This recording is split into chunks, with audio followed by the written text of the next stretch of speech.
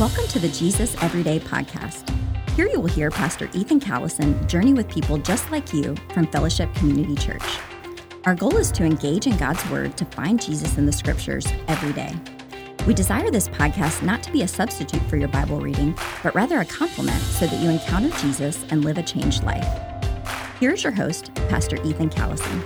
Well, welcome to the Jesus Everyday podcast, where every word, thought, verse, and chapter of the Scriptures point us to the person of Jesus.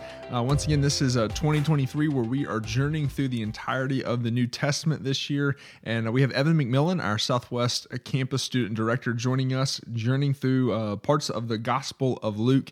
So if you don't have it already, you can scroll down into our show notes of whatever podcasting platform you listen to. You'll find a link there to our reading plan. Click it, open it, screenshot it, print it, whatever you want to do, because we want to get in God's Word so that God's Word gets into us and God's Word comes out of us. Even as we looked at yesterday, if we remove things from our lives without filling it with Jesus, then there's bad things that are going to return, sometimes sevenfold with a vengeance. So Evan, as we hop in here to Luke chapter 12, hopefully y'all have read Luke chapter 12, but growing up here in the Roanoke Valley, what was your favorite thing to do growing up?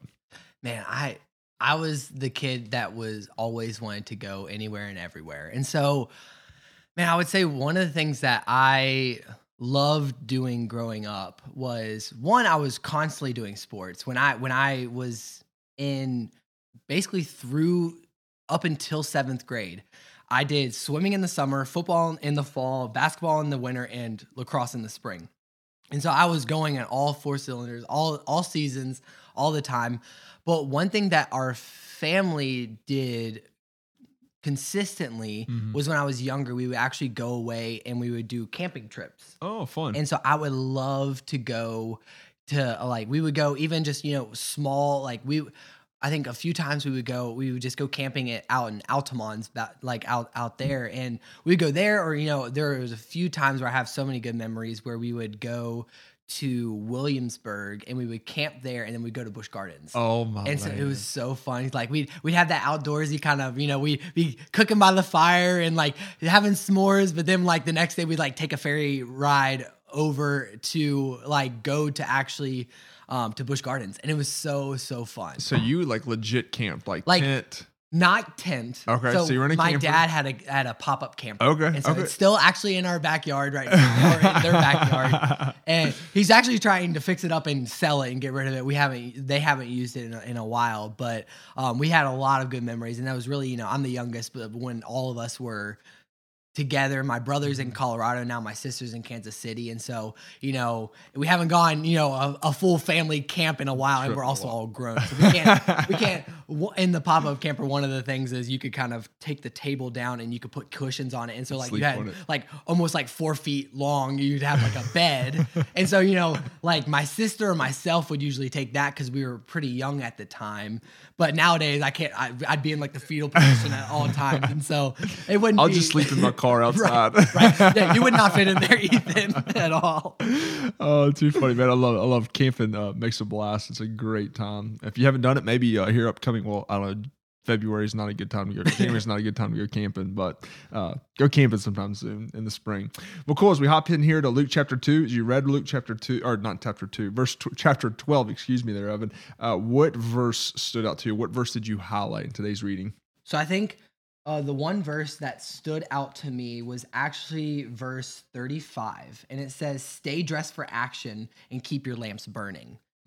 So when you read that text, what's kind of the context? What's going on here, and what is it? Can you explain that text for us a little bit?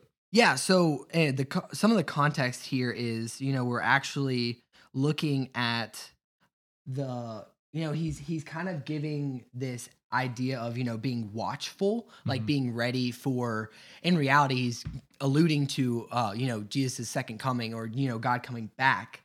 But he's kind of giving a charge of, to stay dressed, to stay ready, to stay cautious. I think on here, one of the versions, says to be, dressed, ready for service, and keep your lamps burning.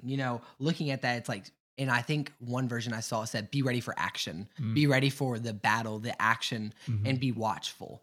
And with this, he continues on, and he talks about these servants waiting for their master to return. And from a wedding banquet, but then they're being watchful. They're watching the house. They're making sure the thief doesn't break in.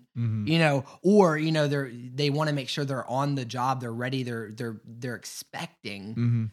And so when the master comes, they're not just like sleeping, like lazy. They're not doing any work. They're being watchful. They're preparing for the master's return. And I feel like in our life, we can allude that, to Jesus coming back, and how we need to stay prepared and work, and not just be like, oh, I got my ticket to heaven. Yeah. I'm good. Yeah. Working out and being watchful for Jesus' second coming, because, we don't know the season, we don't know the time, but we know that he is coming back. We can have that faith and assurance, which is, praise Jesus that we can trust in that. Yeah. But then we're not done there. We need to, stay like I love how it says, stay dressed, ready for action. Yeah. Be ready for the battle, be ready to protect what God has given to us. In this story, the masters left and said, you guys protect the house, you guys be watchful for my return. And so they have a job to do, and we have a job to do. Our goal is to expand the gospel and share and shine Jesus' light all around the world. Yeah, mine. One of the footnotes in mine for verse 35 says instead of stay dressed for action, it says let your loins stay girded. Yes, which is that I battle saw that somewhere. Yeah, is that battle mentality of staying prepared and such. So how do you begin to apply text like this into your personal life? What does that look like? Yeah, I think looking at this, I'm reminded of I think it's in 1 Peter, where he's talking about be watchful. The devil, our adversary, is prowling around like a roaring lion, seeking whom to devour. Being watchful for the enemy, but then also being watchful for the master, for God, for his coming, and for opportunities. And when I saw this, I think in my life, I applied it into look for opportunities to expand God's kingdom. And so I need to look for opportunities where God is saying, hey, maybe you should talk to that person. Hey, maybe you should go out and do this event. Maybe you should serve in this area. Maybe you should do this to help grow God's kingdom in our life. And so looking at this, I think the apply for me, how I can apply it is to be more aware, because I feel like we miss a lot, and we are so distracted by the everydays of life. Even going into like we're past the holidays. We're past this season that we're looking at, and we're looking in the rearview mirror now. But we're looking.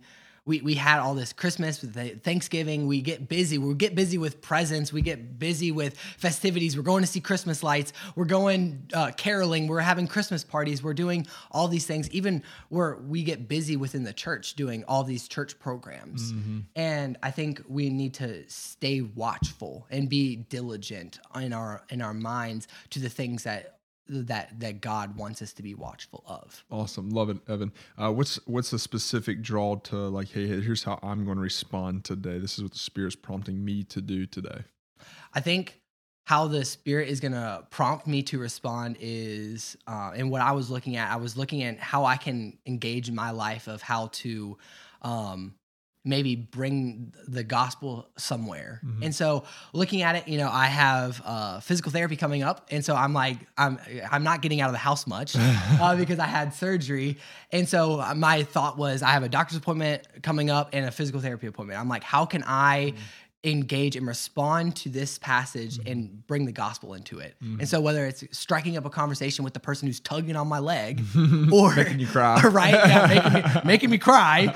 Or if it's, the medical assistant that's helping put the bandages on my leg or help me with my brace, how can I input the gospel into that situation? And so that's how I'm going to respond to this passage. Love it, man. Well, thank you for joining us in today as we are in the Jesus Everyday podcast through the book of Luke with Evan McMillan. I hope you join us again tomorrow as we're looking in Luke chapter 13.